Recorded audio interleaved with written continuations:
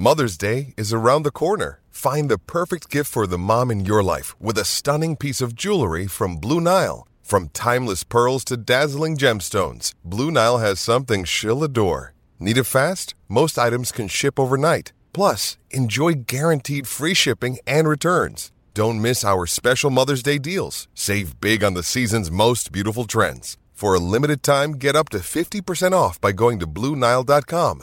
That's BlueNile.com.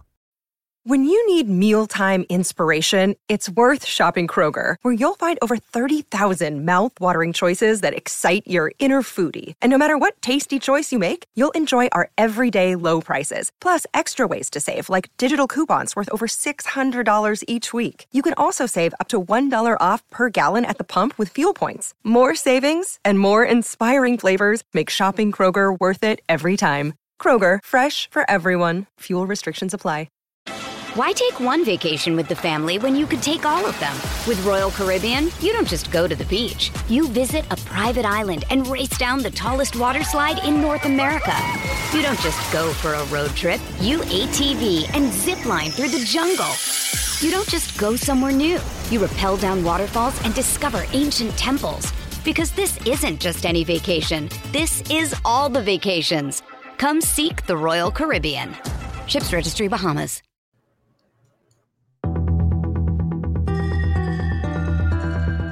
You are now listening to the War Report Podcast Network.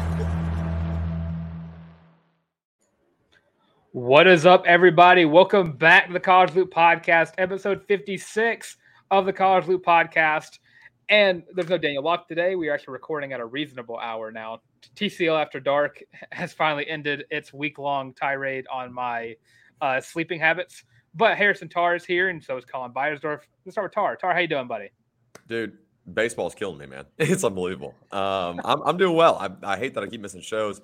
I swear they flip our schedule around just so I can't be on the College Loop, which is a ton of fun for everybody involved.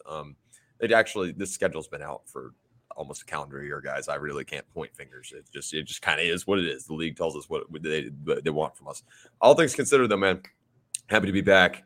NBA Summer League is here, and I know we're talking football first. I know, but like, if you know me, if I can get just a little bit of basketball, like I can live, I can thrive even. And then the MLB draft today, as we're recording this, shout out Paul Skeens, by the way. That dude's a dog. I think he could be up in the MLB by the end of this year. A lot of fun stuff. We're now like not completely dead, so I'm pumped. Not a lot of fun stuff in the MLB draft when you get to the later round of that first round, but we'll talk about that in a second. But Colin, how you doing? I'm doing good. Excited to be here. Just want to retweet what you said about doing it earlier in the day. I'm pumped for that. Not going to sleep at 2 in the morning. Yeah, me and Colin can do some actual editing for the show. Yeah, for once. Colin's reconsidering this whole internship deal. But let's get started with some football, and we have some big news. There's been a lot of speculation on whether or not Auburn is going to be starting Jarquez Hunter in week 1. Because of all the stuff that we're not going to talk about. If you want to know what happened, just look it up for yourself because I'm not bringing it up. But yeah, Jarquez Hunter was seen on Twitter per Brad Lester, a former Auburn running back himself, who's also a running backs coach and a running back trainer. Jarquez Hunter was doing some drills uphill and putting in enough effort to where it looks like he does not think he's not going to be starting week 1 is what I see. Yeah. Tell me if I'm wrong, Colin, but with how much that whole situation would, like I said, not going into details, like how little we've heard about it in the past few months and really since the week after it broke. No news is good news, right? On that front, assuming that the situation is handled appropriately, we're not getting in the middle of that and not editorializing there. But typically, no news is good news. There's no reason to think Jarquez Hunter is not going to be playing for this team in the fall, right? Yeah, the way I see it is he's the starter until we hear otherwise. And so right now we've not heard anything. Like you said, no news in this situation does seem like good news. The longer we don't hear about it, the more likely it is that he will be the starter come week 1. And so I think seeing him work out is a good sign as well. And that dude's just built. I watched one of those the workout video you told me about, or you put in the rundown just a minute ago. Yeah. That dude's built. Also, Jarquez Hunter makes this team better. So, not that this stable of running backs isn't deep, but Dylan, You want that talent in your backfield. Oh, for sure. And even if Jarquez Hunter was to have gotten suspended, there's no way, with all the other suspensions that have gone on in the Auburn football program throughout the many years that has been around, you probably wouldn't see him for maybe the first half of the UMass game, if the UMass game at all. And you're not really hurting your team by not playing Jarquez Hunter against UMass, because I think Damari Alston is good enough to hold the load, and so is Brian Battie, and you can't keep Jeremiah Cobb off the field either. Damari Alston's awesome, by the way. I just want to ratify that statement. For those of you who have never caught on to this, I don't know how. I'm very, very high on Damari Alston. Next year is going to be so damn fun to watch that guy run the football. In 2025, it's going to be awesome. I'm looking forward to this stable for sure. But, I mean, that guy's he's just fun to watch. So, I mean, Auburn's in great shape. Good to see Jarquez prepping for a presumptive return in 2024 as business as usual, as you might say. Dylan, what else we got on the football rundown? Well, we're going to talk about the Georgia Bulldogs in a little bit in a game. I think we might end up just saving for a little bit just so we can get the feelings going. And just to mirror what you said about the stable of running backs, I mean, even Colin said against UMass, he's expecting to see, I think, 300-yard rushers against the Minutemen. And that being, I'm pretty sure you meant Damari Alston, Jarquez Hunter, and I think, did you say Robbie Ashford too? Yeah, I said Robbie Ashford on that one. Yeah, there we go. But before we get to the Georgia preview, which we're going to be getting to in a little bit, SEC Media Days is in a couple weeks, or if not a week away. And Auburn has finally announced the 3 guys that will be representing the Auburn Tigers during, I believe Auburn's like the last day of Media Days. That or the second one. I feel like we always fall in the last day. We're Tuesday, so we're a week from when the show comes out. Oh, sick. So, and those 3 guys are going to be tight end Luke Dill, transfer edge rusher Elijah McAllister from Vanderbilt, and offensive lineman Cameron Stutz. So a pretty decent array. And Tar came out and said that he predicted 2 of these 3. Yeah, we've talked about this on the show before, actually. Yeah. As soon as Elijah McAllister kind of inked his deal early on, or not deal, but inked his commitment early on, you look at that guy, and I don't know if you guys have ever heard him speak before in any kind of press capacity. You definitely should. Well-spoken guy, one of the dudes that gets it. Some guys do, some guys don't. That's no knock on anyone. He's just one of the ones that get it. And then you look at Luke Deal, and he has continued to be one of those guys that gets it. Cam Stutz, another one of those guys. You're just like, yeah, no, that makes perfect sense. And good ambassadors for the university. So I think all very good things on that, and good choices there. Yeah, and you look around him, and we were not expecting a quarterback to be in this group at all. No. You can't do that. And there's very few teams, I think, actually just put a quarterback out. I think Tennessee might throw Joe Milton out to the Sharks, even though Nico Iamaleava. LSU may take Jaden Daniels. Jaden Daniels. He's a well-spoken dude, actually. Yes. Yeah, very well-spoken. But I don't think either schools in the state of Alabama are sending a quarterback. Just because you bring in a transfer portal quarterback, one decent one from the Big Ten and one from Notre Dame. I have an idea. How about, speaking of, we're going to talk about the Georgia Bulldogs in a minute. They could send 3 quarterbacks, and they could just let them just see what happens. I mean, you want the best spoken guy to be your quarterback. Yeah, I mean, who's going to step up and be a leader in the media room, right? Like, I mean, you can only throw it a 5-star so much in practice before you all start looking the same in the backfield. So, and we might as well have very similar skill sets. Like at some point, all right, who looks the best in a suit and that little lapel that we give you? Which game manager can be the best in interviews? That's right. Consider it draft prep. Yeah. Who's going to get drafted in like 6th round for just being just good enough? Which one of you is a future backup to the Oakland Raiders? Like, who's going to be the 3rd string behind Matthew Stafford, Stetson Bennett, and then that's your job right there. You're right. That's it. The Los Angeles Rams quarterback room is slowly looking like the Philadelphia Eagles defense, college-wise.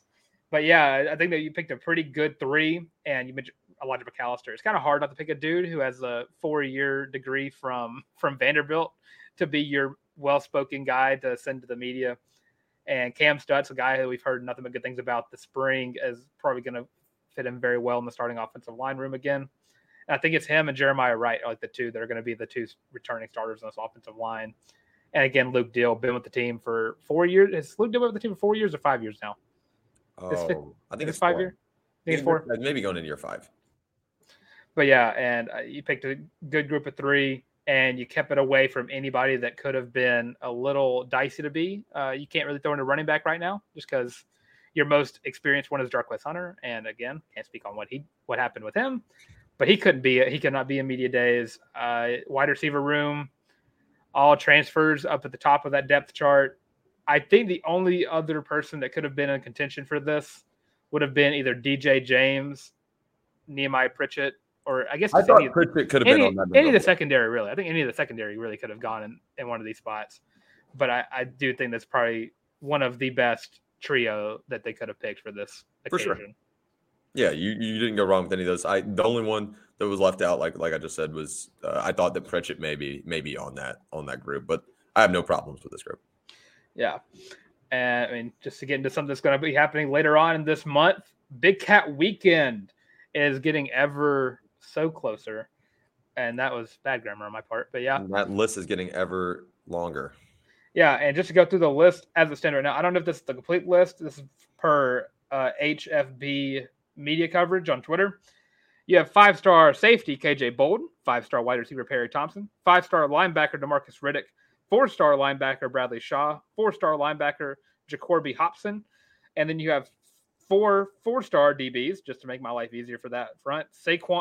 Zaquan, there we go, Patterson, Jalewis Solomon, who's going to be announcing his commitment later this month as well, or in August 5th.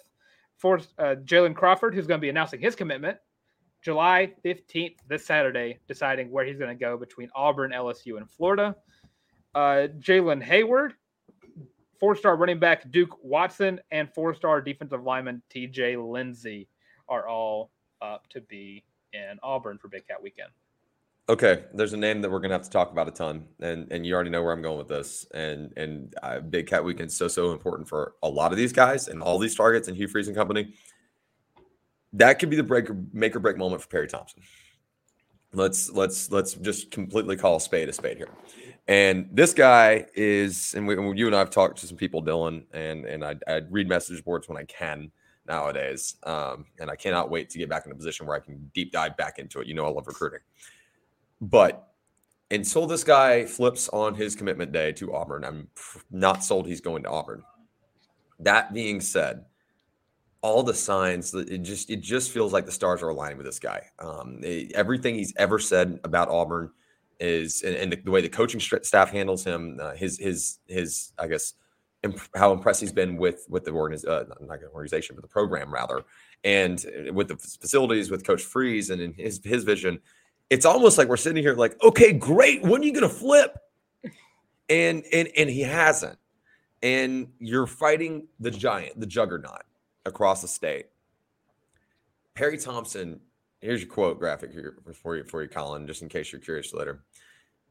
Perry Thompson could be the first domino to fall that could be a huge, huge turning point for the Hugh Freeze tenure. And I'm not saying that it's not trending in the right direction, but if you go snag a 5-star out from Nick Saban's hands, a guy that it feels like, let's be honest, if Auburn could have been working on this guy for another year, he may not even committed to Alabama. It would be tremendous. And I think you'd be a fool to not think that Freeze and company are going to be spending a ton of time with all these guys on this list. Don't get me wrong. I mean, this Big Cat list is the best Big Cat weekend we've seen in my fandom or my experiences since dating back to 15, 16.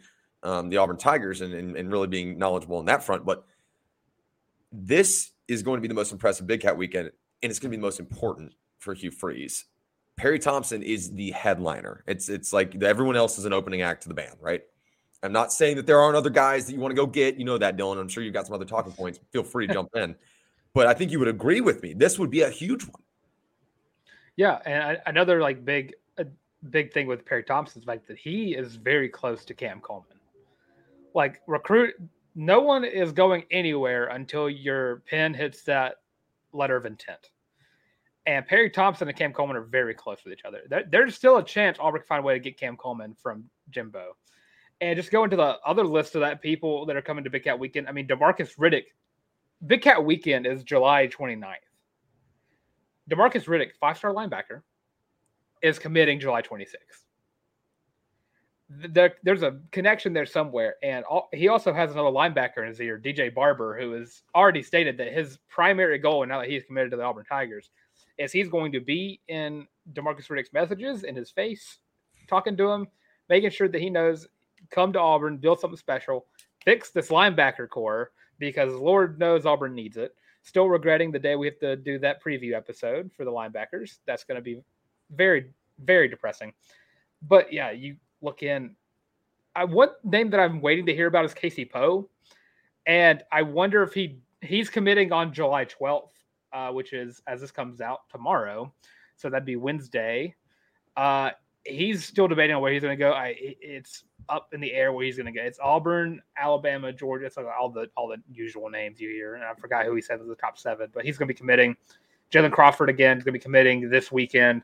KJ Bolden and Jalewis Solomon, the big DBs from this class, are going to be announcing their commitment a week after Big Cat Weekend. So cannot stress enough how important it is that Auburn shows out for Big Cat Weekend, and you're already bringing in a great group of guys who, I think Walker White said it himself. This is a class that Hugh Freeze has been very adamant about because they are going to set the tone for what his career is going to be like at Auburn. And if you can find a way to flip Perry Thompson, which, I mean, there's been a lot of hype around that as it is. I mean, look at the big 4 really coming into the 2024 class is Walker White, Fat Burnett. You bring in Perry Thompson, and then you have your starting tight end with Martavis Collins, who we talked about last episode, the tight end preview a little bit. That's a pretty good 4 right there. And all I'm asking from Hugh Freeze is, get the 5 stars, but he's going to do it. I know he's going to do it. Hammer down on getting some offensive linemen. I can't remember. This was the first class I've seen in my Auburn fandom where offensive line has not just been an afterthought.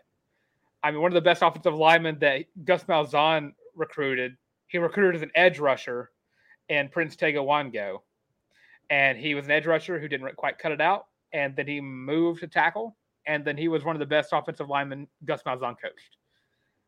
I'm finally watching a coach who is putting his best foot forward and getting those offensive linemen. So, yes, I want Perry Thompson. Yes, I'd love KJ Bolden and DeMarcus Riddick to get snatched from Georgia.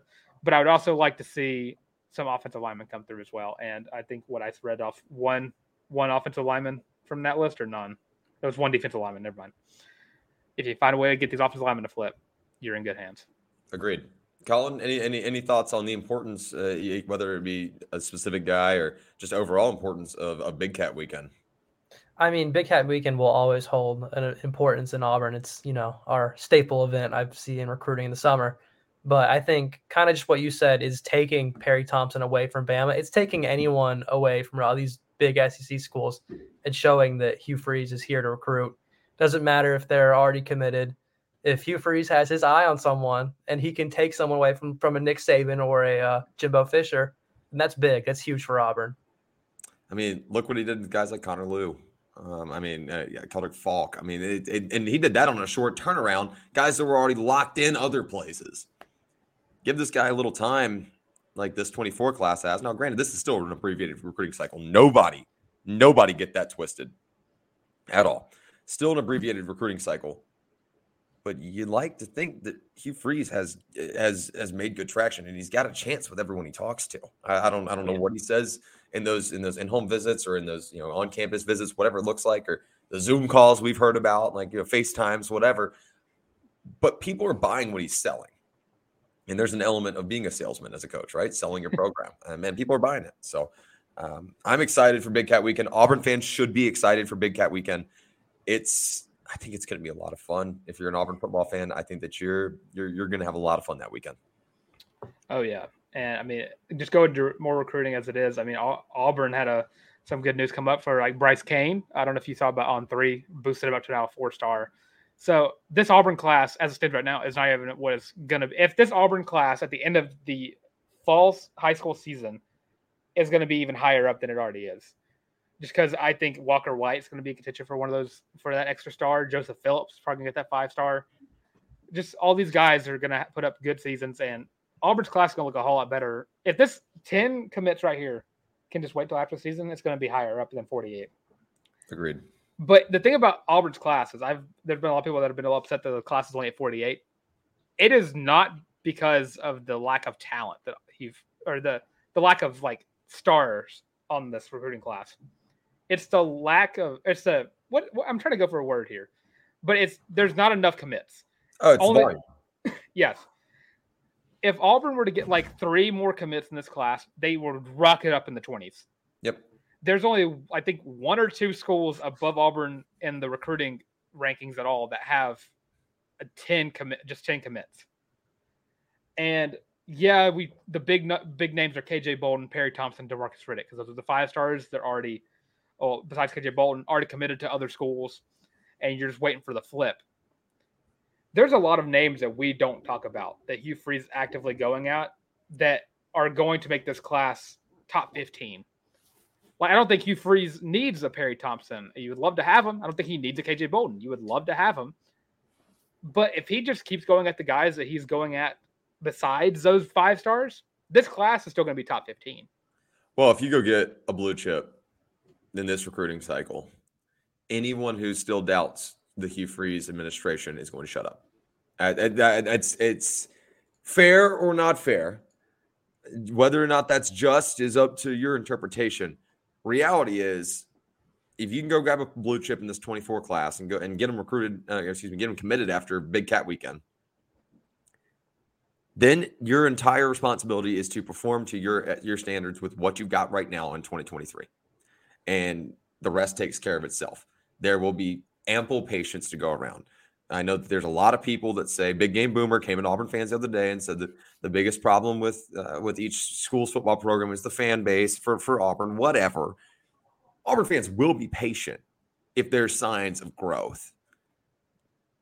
If you can just put together and prove that you can pull a diamond like that and go pull your blue chip guy and to staple out your first true class, your class, you're in business. And then you just got to go play ball. And I think it's that simple. Yeah, and I'm just looking at 24/7's prospects for Auburn and the top targets. I mean, there's 7 listed. 3 of them are already committed to the Tigers. So if you can just put faith in Hugh Freeze and what he can do with this class, I feel like you can really trust that some of these guys are going to flip. And I looked up Casey Poe's. His top 5 is Auburn, Alabama, Clemson, Oklahoma, and Georgia.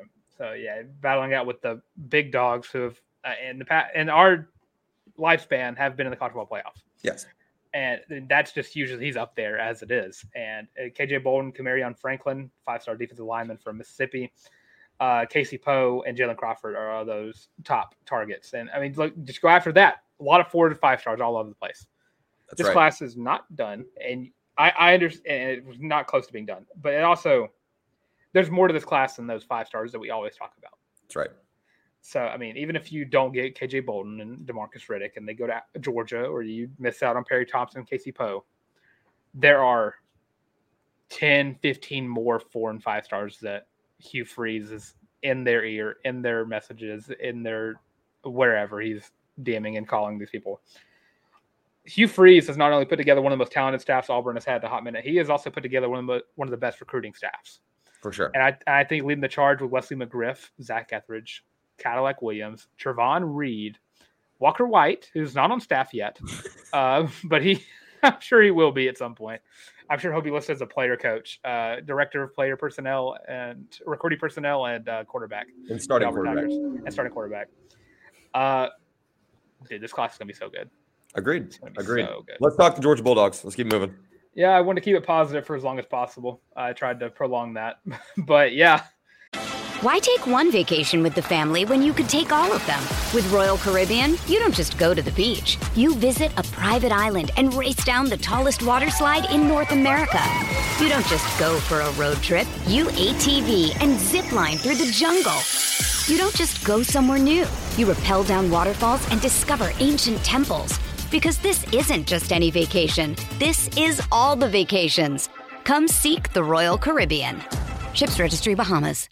Another day is here, and you're ready for it. What to wear? Check. Breakfast, lunch, and dinner? Check.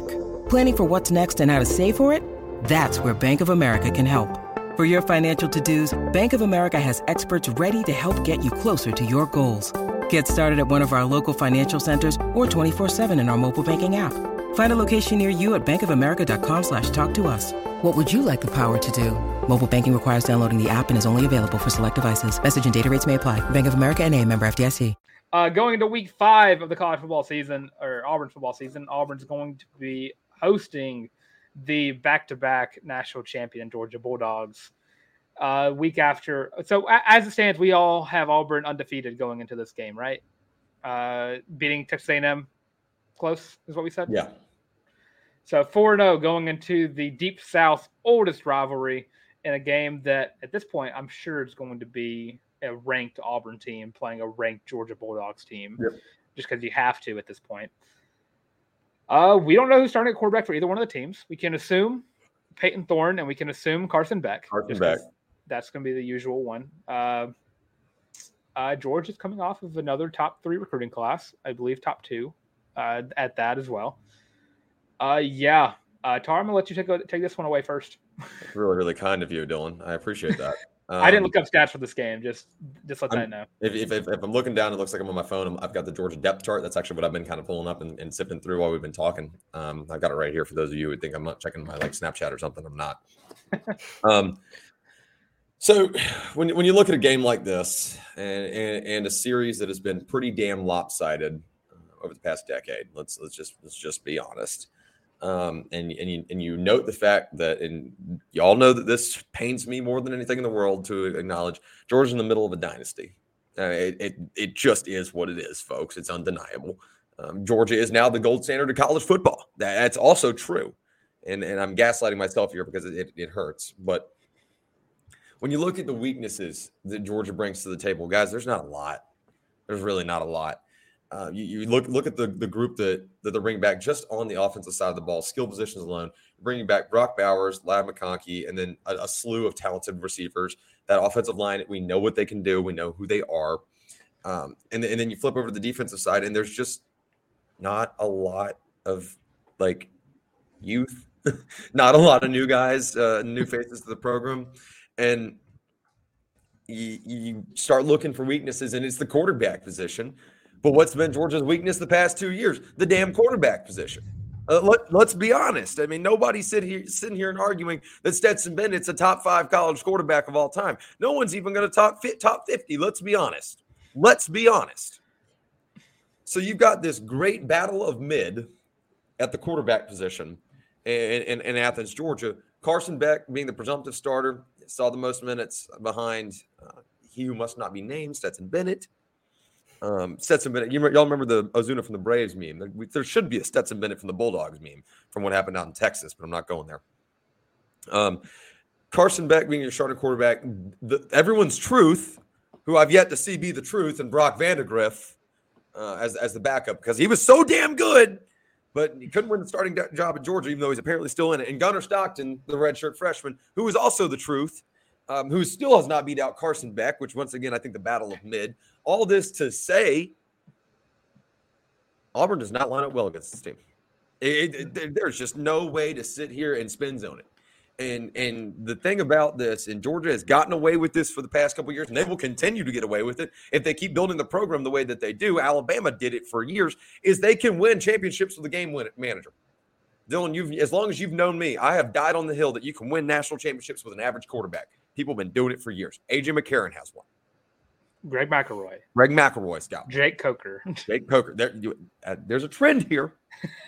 but also at the same time, you can win national championships with an average quarterback. And, I mean, Georgia's just kind of mastered that art. And unfortunately for a lot of Auburn fans, I actually do think they just picked up a quarterback that's going to be an X factor. I don't even want to talk about that. A couple days ago, I do, unfortunately. Love his film. But all this to say, I just cannot find a way to spin zone this one, Dylan, where I even think this game's particularly close. Yeah, I'm sure if I go into it, Auburn's currently on a 6-game losing streak versus Georgia. Desperately need to win at some point in the near future. You'd hope this year. Auburn is currently 1-9 in the last 10 matchups versus the Georgia Bulldogs. Yep. And that's counting SEC championships as well. So that sounds like a long time. Yeah. Last matchup versus the Georgia Bulldogs was 42-10, a team coached by Brian Harsin. Yeah, this game is going to be rough. I'm looking at the position by That was position. the fake punt game, right? I'm not making that up. Do what? That was the Brian Harsin fake punt, right? Did that happen last year? I was. It happened last year, but was it against Georgia? Yeah. Okay. When the game was still relatively close. So the first quarter? Yeah. Yeah. Yeah, I remember that now. Yeah. That hit. Yep. Yeah. I'm looking at I'm imagining a position breakdown of the two squads. And as it stands right now, the quarterbacks I don't know who I'd favor more in the quarterback room right there. You'd favor Georgia over Peyton Thorne? Because I feel like you have more film. Well, I wouldn't have said like Stetson Bennett's a better quarterback than like I don't know at the time anybody. I wouldn't put but I feel like quarterbacks are relatively close, in terms of like looking at position and position. Go ahead. Running backs, I think you favor Auburn, but offensive line, a heavy Georgia lean. Wide receivers, Georgia. D-line, Georgia. Linebackers, holy crap, Georgia. Corners and safeties, I feel relatively close.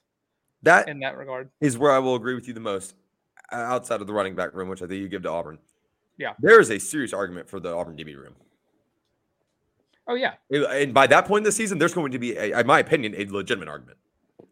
Yeah, because you're going into a game where at this in our world that we've already built, Auburn has shut down the Texas A&M passing game led by Bobby Petrino, with names like DJ James, Donovan Kaufman, Nehemiah Pritchett, Keontae Scott, Jalen Simpson. Names like that are in this Auburn defensive back room. Do what? Kindly. Yeah, I almost forgot about your boy for a second. And we cut talk about him with the recruiting thing, flipping a guy from Ohio State. But yeah, the secondary is like the one position where I think you could argue either way, more so. And I think the only thing that gives Georgia the lean is the fact that they have a championship-winning resume in that secondary room. And I mean, it's a Georgia defense, and Georgia's always been known for their defense. And I think again, Kirby Smart is just brilliant at defensive game planning. Let's just be honest. Yeah, he is. And again, like you said, running back is probably the only position where I can fully say Auburn has the best running back room out of the two teams. And that's just because I think Auburn always has their premier back. Georgia has not had a premier back since Nick Chubb and Sonny Michel, really. That's been like their two premier running backs. Or DeAndre Swift. DeAndre Swift was after them. There we go. But after that, it's been a running back by committee the past few years that they've won the championship, just because you don't have to really run the ball when you have a 6'7", 280-pound tight end named Brock Bowers who could run a 4.340 if he tried. And another tight end that could literally just line up as another lineman. Yeah, and I'm forgetting his name as we speak. He is in the NFL. Yeah. Luckily, he's in the NFL. There's not a lot that I can really say in Auburn's favor in this game. It's going to be hard to run the ball. You hope Auburn's O-line is much improved, but again, this Georgia defense doesn't really matter. It's going to be tough to run the ball. Care. Yeah, it's going to be tough to run the ball. You're going to try to keep all four running backs fresh this game because you're just itching for that bye week after this game. I think it's going to be a whole lot closer than last year. And I say that you're looking at the score being a 32-point deficit. I think still double-digit win for Georgia, but I don't think 30-point.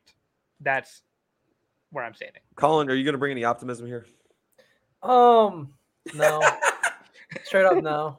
I think this is a game that obviously Georgia is in the middle of their dynasty, and Auburn is a program that is rebuilding well, but rebuilding. I think it's not crazy to say that this will be probably an Auburn loss. I think the fact that it's here in Jordan-Hare will be good, especially if we're 4-0 heading into the Georgia game. That'll be a great environment, and that might have some factor. If that's our one positive spin we'll put on it, I think fans will be ready to go. But I think in terms of head-to-head, position by position, I think you guys are right. We outmatched them running back and, like you said, maybe DB. But other than that, I think Georgia's got our number. There is one other spin zone if you're looking for one. And I'm not advising Auburn fans. I'm not advising you buy into any spin zone ever because the worst thing you can get in this situation is hope. And I'm being candid. Colin mentioned the fact that Auburn's at home in Jordan-Hare Stadium. And that's huge. In my opinion, next to LSU I think it's the best home field advantage in the SEC. I think it is the best home field advantage in the SEC. But Auburn's not won against Georgia since 2017. Georgia is looking to go three-peat national champions, back-to-back undefeated seasons. That doesn't happen. It doesn't happen. I'm not saying they can't win the national championship again this year. I'm saying a perfect resume, super, super unlikely. Just statistically, damn near impossible, especially in this conference. Georgia is due for an we screwed up game. I don't know that it will be Auburn. I don't think it will be Auburn. But they are due. And if there's something that you want to hold on to, a 4-0 Auburn team coming off of and under year one of a head coach that is full steam ahead, playing their second biggest rival at home and has the chance to put that blemish on their record. If things are going in the direction that they could be heading, you could almost throw some books out the window that week. There is an element of this is the SEC. This is college football. The chaos is imminent. It is not probable. It is imminent. All that to say, I'll go ahead and start our score predictions, Dylan. Georgia takes down Auburn 34-7. 34-7. I'll go 34-10. I'll let McPherson kick field goal. So a repeat of the 2021 Deep South rivalry. This one's going to be a beatdown, guys. Colin, I'll let you go. So I like 34. I'm not going to go with 34. I'm going to say 41-17 here. I think it's a little higher scoring than you have. Obviously, the offense probably won't be the big thing for either team in the game, but I think that Georgia will put some points up and Auburn will respond. Bonus prop bet, non-offensive touchdown somewhere. Yeah, I think DJ James could run it back on Carson Beck, ending the Carson Beck career. Yeah, era. Bringing in Brock Vandegrift to throw another pick six, and then Gunnar Stockton comes in. Throws another pick six. That'd be the weird level. But yep, Auburn runs back 3 pick sixes, and the Tigers fall to UGA 42-21. But looking at since the SEC championship in 2017, Auburn has only put up more than 10 points against Georgia once. Put up 14 points in 2019. I bet they had to have been 2019. Yeah.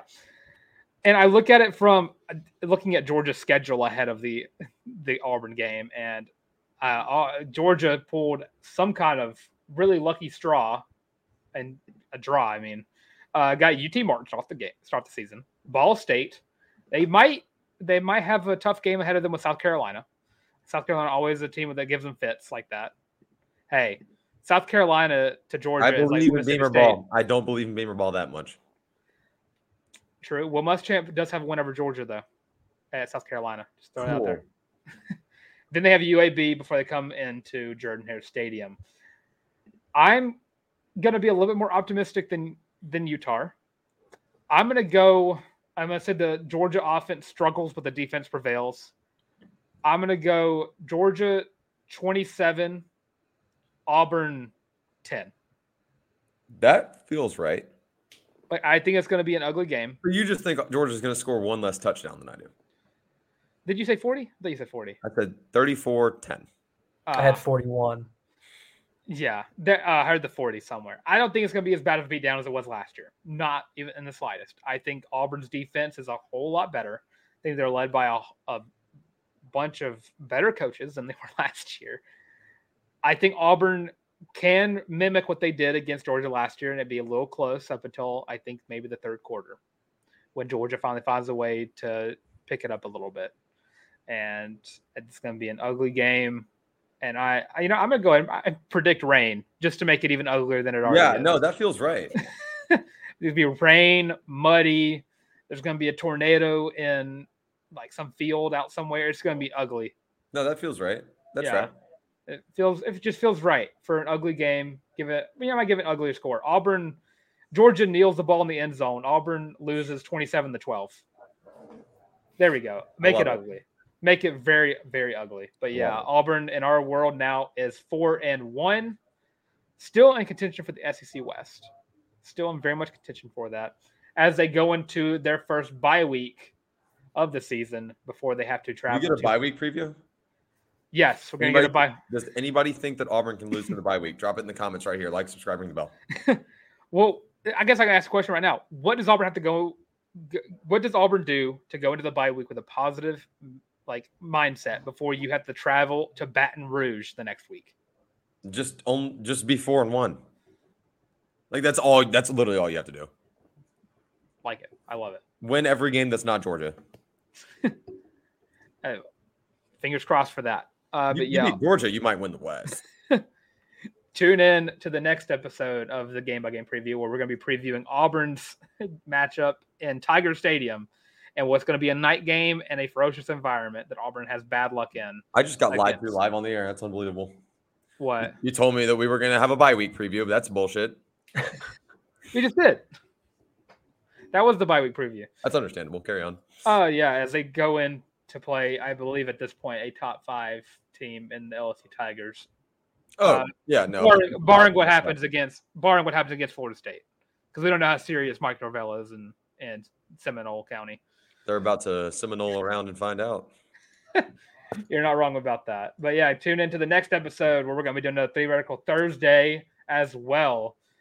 Still in debating what that's going to be about. You could probably assume it would be something.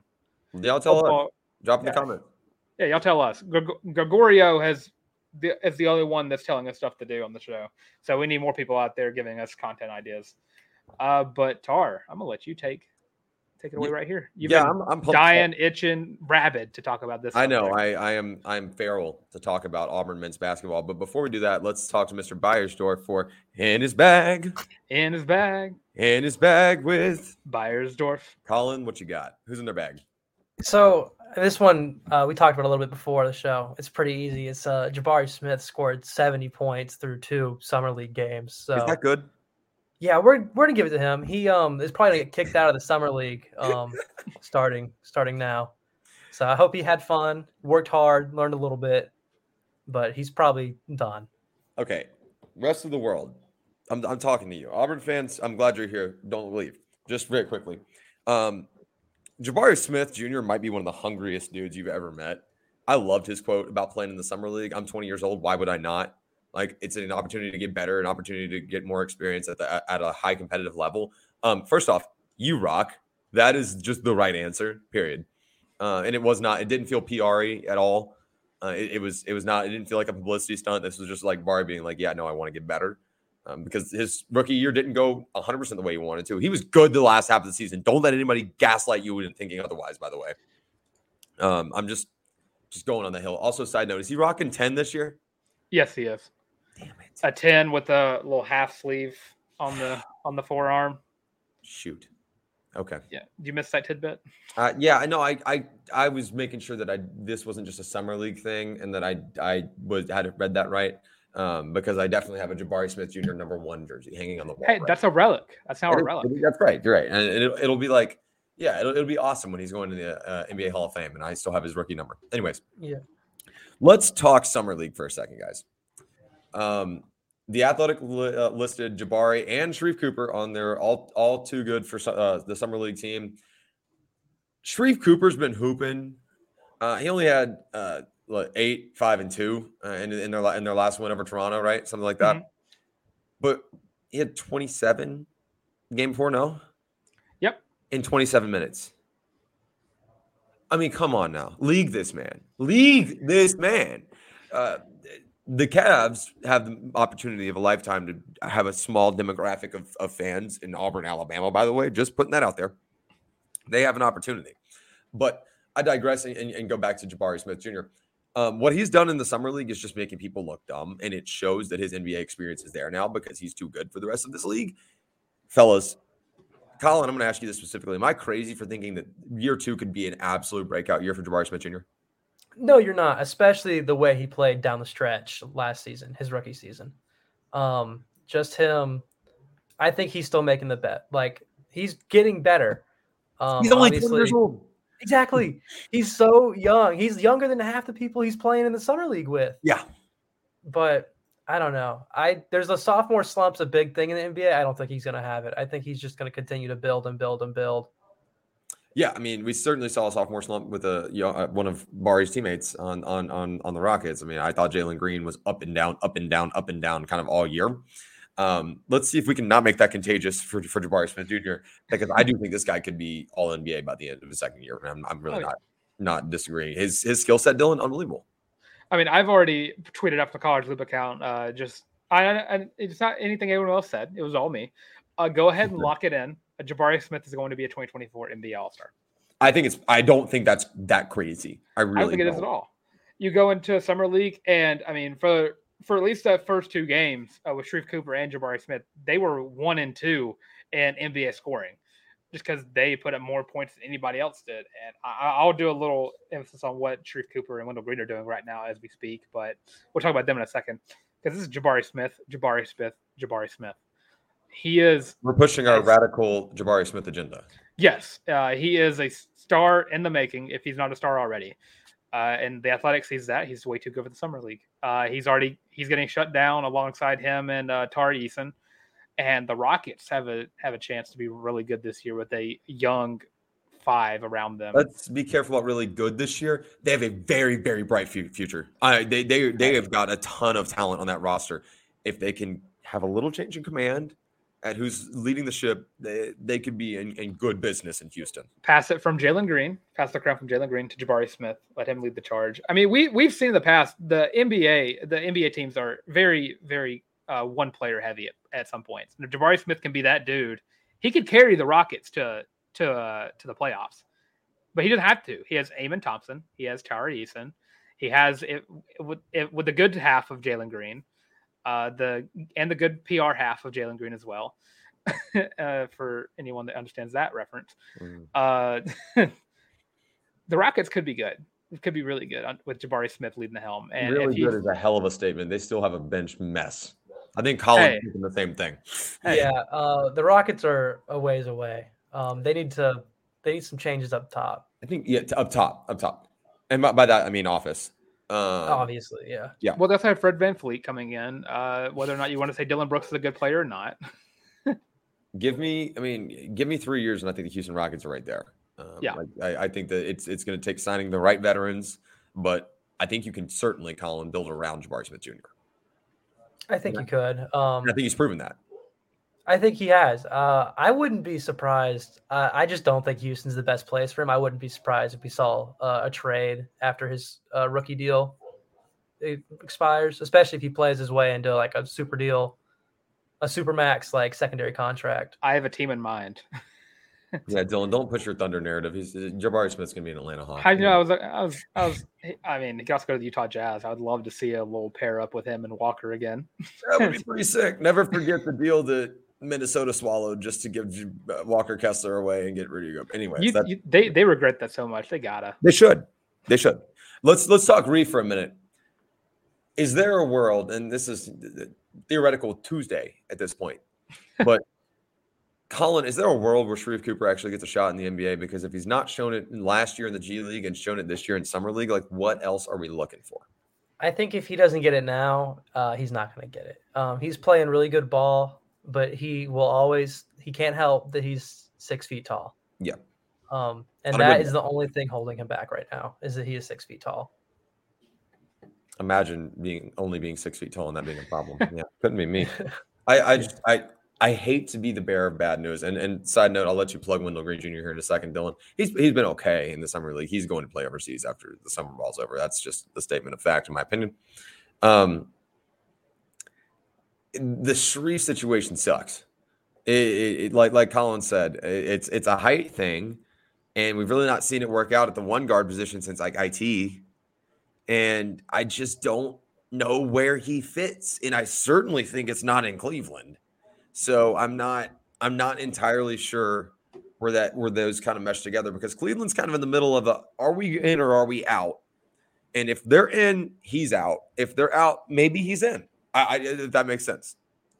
Oh yeah, that makes perfect sense. I mean, looking at Sharif Cooper just put up another 8 points in the game that just ended between the Memphis Grizzlies, where they just won 100-77. Sharif Cooper's shot did shoot a single 3 ball. 3 for 11, 2 for 6 for free throws, 3 rebounds, 5 assists, 1 block. So he now has. We can probably stop there. He already has 3 blocks in the season, in the summer league at least. That's crazy. I mean, Sharif Cooper proving height doesn't matter. I don't know if that's true. That's a theoretical Thursday for you, by the way. What if Sharif Cooper stays another year at Auburn? Yeah. A lot of other dudes that could have stayed another year at Auburn that would have really helped in that season alone. But yeah, I think Sharif Cooper, I think he's earned it. He's definitely earned a shot. I mean, if you're scared of it. You may think that he's earned a shot. And I think Colin and I would agree with you. Realistically, does Sharif Cooper play a game on an NBA roster this year? Yes. For who? Well, I don't know. Where does he plug in on the Cavs? Show me. I'm listening. Just saying. I'm not being a pessimist. I'm an Auburn basketball sunshine pumper, certified. I'm just looking at this from this hurts my soul, and I have to accept it. Especially, I'm a Hawks fan. You know how much I freaking hated our front office for letting him walk? That would have been awesome. He doesn't fit. It just doesn't fit. I mean, looking at the roster for the Cavaliers, the summer league, I mean, they have 2 small guards on that team. And just talk about Wendell Green for a little bit. He got in for 6 minutes in the game that just ended, and he got 3 points. I don't think the Cavs are going to shy away from a guy. I mean, you said IT was not that long ago. It was what, 2017, 2016? When he played for the Cavs? IT, when he was the MVP runner-up? Dog, that was like 2014. That was not 2014. That was 2016. Same year that Russell Westbrook won the MVP. Okay. There you go. There's a blast from the past. But, I mean, they have 2 guys. I was on bad Cavs. We continue. I mean, but looking at it, size doesn't matter when a guy can play ball. If you can throw up shots and make it, it doesn't matter how small you are. You're doing it. I mean, we've seen several stars in this game, guys that are shorter than Sharif Cooper is. The numbers tell us that at this day and age in the professional basketball league, in the NBA, the National Basketball Association, if you will, height does matter. It is the staple. I mean, a small guard now, Colin, is 6'2". If height matters, why doesn't Taco Fall on a roster? What did you say, Dylan? If height matters, why doesn't Taco Fall on a roster? Oh, my God. He's as tall as it comes. Let's move on to baseball. Good deal. This is getting – I'm losing brain cells. Well, you're going to lose some more brain cells. The MLB draft is going on. Rounds 1 through 10 are now over with. Get ready for, I believe, tomorrow is 11 through 20. Still awesome. Don't – yeah, it's awesome for some people.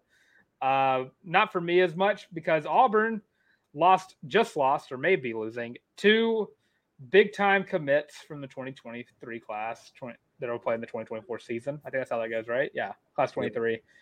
Colt Emerson, who got drafted to – I should have brought that up. I don't have that. He got drafted, I think, pick 22, and Kevin McGonigal got picked 33, I think. If I'm reading that, if I'm remembering that properly, I'm going to pull that up as I'm. 22 and 29. 22 and 29. I'm pulling it up But I mean, I have a huge argument here. And Dylan, let me get this piece out real quick. Yeah. When you have guys that are committed to your program that go in the first round, I still think it's really, really good for recruiting. Like, I'm a huge proponent of that. Colin, thoughts? I mean, obviously you don't have them here, but it's not a full net negative. I don't think. Like you said, when you have those top guys that want to come to school here, it shows people below them, like the ones that are to come, that this is a top program they want to be at. And it's one of those kind of, okay, so these guys wound up going first, second round, third round, whatever, and go and play ball right out of high school.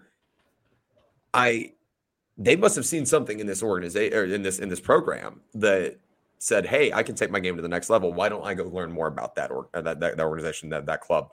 And I think Butch Thompson is another one of those. They're buying what he's selling. So losing guys in the first round to the likes of, tell me who they got drafted by, Dylan. All right, Colt Emerson from John Glenn High School got drafted first round, pick 22 to the Seattle Mariners. That's right. And shortstop Kevin McGonigal from Monsignor Bonner High School got drafted in the CBA round. Consolation. There we go. Thank you. Pick 37 to the Detroit Tigers. That's right. So, yeah, you lose 2 big guys. Kevin McGonigal was number 3 overall shortstop in the country in his recruiting class, and Cole Emerson was 4. Both top in their states. Kevin McGonigal, Pennsylvania, and Cole Emerson, Ohio. And then you go and lose 3 guys that are actually on your roster. Two that played for you. You got Cole Foster headed to the Padres. Yuck.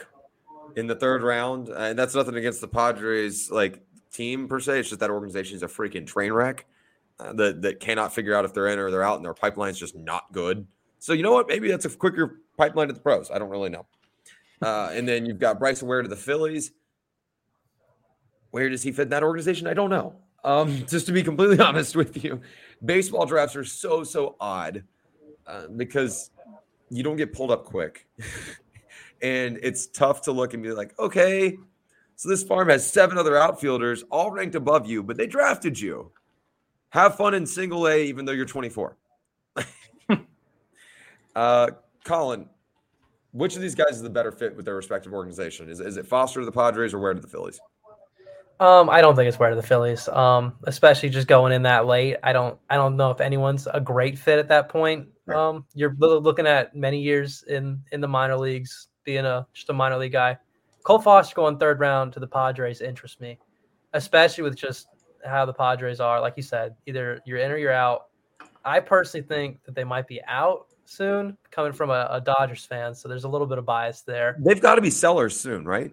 Yes, I think they've got to start selling people. That payroll's I guess they went and grabbed Juan Soto, and he's not really panned out for them, and they're paying Tatis hundreds of millions of dollars. $1 zillion.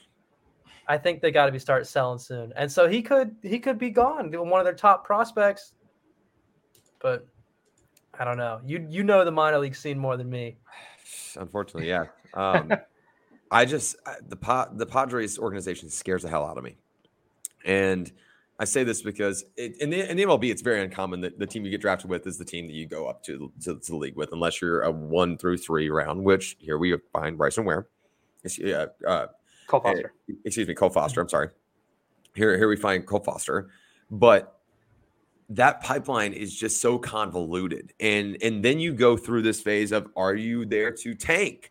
Are you going to continue to try to add pieces that you can't afford and try to compete? Because that means that if you're trying to compete, that your prospects are all getting dealt regardless, because you're going to empty the farm. A lot of these guys that got drafted today won't even be on the same club next week, in 72 hours, as soon as the draft is concluded. It's very fascinating to me. I almost hope that he gets moved. And it's nothing I know you're a Dodgers fan. Both of you guys are Dodgers fans. What the hell am I doing on the show tonight? I know that you guys are Dodgers fans here, but it's really nothing to do with the organization as much as it is everything to do with the organization. I don't understand what the thought process is. The Phillies have a clear mission right now. And it is to win in the next half decade. And they have most of the pieces to do so. The Padres were right there. They were right there. And then showed the entire world that they weren't ready. And now it's hard to watch them play baseball. And their pipeline sucks. So it's either going to work now or they're going to have to go spend big money on an Ohtani, which I don't think they can afford that either. I don't know. It's a mess. It is an absolute mess on the West Coast for a lot of clubs, but yeah, for them specifically. So it's also a good thing about Cole Foster going to San Diego. There's not a lot of trees in San Diego around that stadium. So that's right, and he does not like trees. So that's very much does not like trees. But yeah, Cole Foster went round 3, pick 85. Bryson Ware, round 8, pick 253. Talk a little bit. You want to talk about Sam Mongeli for a little bit from Sacred Heart University? The transfer just for a second for you Dodgers fans. Here, Sacred Heart transfer Sam Mongeli, who just transferred to Auburn a week and a half. About 10 days. 10 days ago, a week and a half. Yeah. So that's cool. Another one of those recruiting pieces, right? Hey, here's the thing. I don't know how the MLB draft really works. The NFL draft is so simple with how players can declare and they're in and they can't leave. Could Sam Mongeli still return to the Tigers? Yes. Would you return being picked in the 10th round? Yes. All right. So looking at Sam Mongeli, he's going to be playing what Cole Foster played, or either Cole Foster and Bryson Ware. He'll be interchanging between third base and shortstop. That's what he's going to be changing between. Okay. Last season for Sacred Heart, he got 20 touchdowns, 54 RBI, from 20 touchdowns. Love it. 20 home runs. Oh my Lord. That hurt. I hate myself. Then fielding percentage of .907. Oh, that's a rough one right there. Yeah, that hurt. That hurt to say. Yeah, it really hurt Tar. He's frozen. Yeah, it killed his camera. That's what happened to me saying that. So, yeah, I expect him. I would hope that he comes back. I think it's a position that Auburn probably needs to reload on with some veteran presence. And it's and you watch the draft and you just lost what would be with Kevin McGonigal and Cole Emerson 3 shortstops in one draft. 4 if you count if Sam McGonigal. Yeah, I got Gelly would start. Neither Cole Emerson or Kevin McGonigal are playing for the Auburn Tigers. Oh yeah, no, they're gone. You get drafted in the first round of anything, you're not coming back. Sayonara. So yeah, a big question with this MLB draft though. There's still one Tiger who we expect to get picked, but has not been picked, and that's Joseph Gonzalez, who is still very much left on the board. Someone's going to take Nate LaRue tomorrow, by the way. Yeah. Joe goes an interesting one though. Has the injury scared enough clubs that he returns to Auburn for a senior season? I think it has. I'm not wishing ill upon him, by the way. I want nothing more than Casey Mize and Jogo to wind up in the same rotation. Throw Tanner Burns in there and just have a 3-headed Auburn monster. Put him in Detroit altogether so it's more Tigers. It'd be awesome. Hey, Tommy Vale's available too. Tommy Vale's there. That's right. That being said, just wouldn't be angry if we got to witness the Joseph Gonzalez revenge tour. What's the cutoff point for an MLB prospect before you're like, all right, I have another year of eligibility. Maybe I should just go back to college. Because honestly, if it's money, I think you make more money with NIL than you do with a minor league contract. They don't. It's probably around the same on who you are. Okay. Paul Skeens made more in college than he's going to make in his first couple years in the minors. Well, let's go with the Joseph Gonzalez at Auburn. Yeah, probably similar money. Okay. Now how late you're getting signed, yeah, probably it probably doesn't matter. Yeah, because you're going into the day 3 of a 20-round draft. Right. I say 20 round. If you go to round, there's CB round A, CB round B, round 2C, round 4C, like 25. It all makes perfect sense. Yeah, makes so much sense. But yeah, Joe leads the charge on the top Tigers that are still able to be drafted that are not. Bobby Pierce is still on that list. Cam Hill, Carson Swilling, Chase Isbell, Nate LaRue. Casey Howell's not even listed on the MLB site. Someone's going to take a chance on Nate LaRue, by the way. Like I said a minute ago. Yeah. Someone's they definitely should. Yeah, they should. Someone's going to look and think they can fix him, and they may be able to. If he can swing the bat okay, I mean, he could be a solid 2-way contract AAA MLB guy. Like who has the best hitting coach in the MLB? Like what team has the best hitting coach? That's where Nate LaRue should go. Probably Houston. Then he should go to Houston. Probably Houston. Then again, Josh Hall, Tommy Sheehan, Tommy Vale, and one of the guys that are on this MLB draft tracker, who I think is just hilarious to see, Robbie Ashford. Yes. So where will Robbie Ashford go tomorrow? Who's to say? Who is to say? I mean, what if Robbie Ashford's in line to win the starting quarterback job and gets drafted and goes to the MLB? Imagine. I'm just chaos. Anyways, that'd go down to one of the wildest things that ever happened in Auburn athletics. You're still not wrong. Colin, tell people where they can find you. Love you, support you, hang out with you. Yeah, just follow my Twitter at Beyersdorf Colin. That's BEYERSDORF Colin. Right, you are, my friend. I'm Harrison Tar at by Harrison Tar on the Bird app. If you're not already, like, subscribe, and ring the bell right here on the YouTube channel. If you're watching the YouTube version, like a lot of you do. So what's up? Happy to have you guys here. Make sure you go ahead and do that. Like, subscribe, ring the bell, drop us in the comments. Let us know what you want to hear for your Theoretical Thursdays. Tell your friends about us. Follow all of the rest of our friends over at the War Report I almost said family of podcasts. It's the podcast network, the War Report Podcast Network. So the guys over at the War Report and the Up Tempo Podcast, make sure to give them all a huge shout out and check out their work. They're a ton of fun, really good dudes, and really good Auburn content. Dylan, I will be on the Thursday show. Yes, you will. So I'm excited about that. I had to think about this. And maybe pre-recording the DB preview that day as well, maybe, if you're available to. Yeah, I'm down as hell. Let's do it. Because I know how bad you want to be on that as well. Yeah. But yeah, I'm Dylan Lark at your boy the Tank on Twitter. If you're watching, it's just right there. It's also in the description below. So while you scroll down and go find the Twitter links, you can also like, comment, and subscribe. Leave your Theoretical Thursday ideas. Leave some questions for us to answer on the show. And of course, again, subscribe. We are inching so close to 400. So that's a lot of fun. And you can also go follow us on Twitter, TikTok, Instagram, and Facebook. And if you want to listen to us, you have this on Spotify, Apple Podcasts, Google Podcasts, Amazon Music, and pretty much everywhere you get your podcasts. But with all that being said, this has been the College Loop podcast.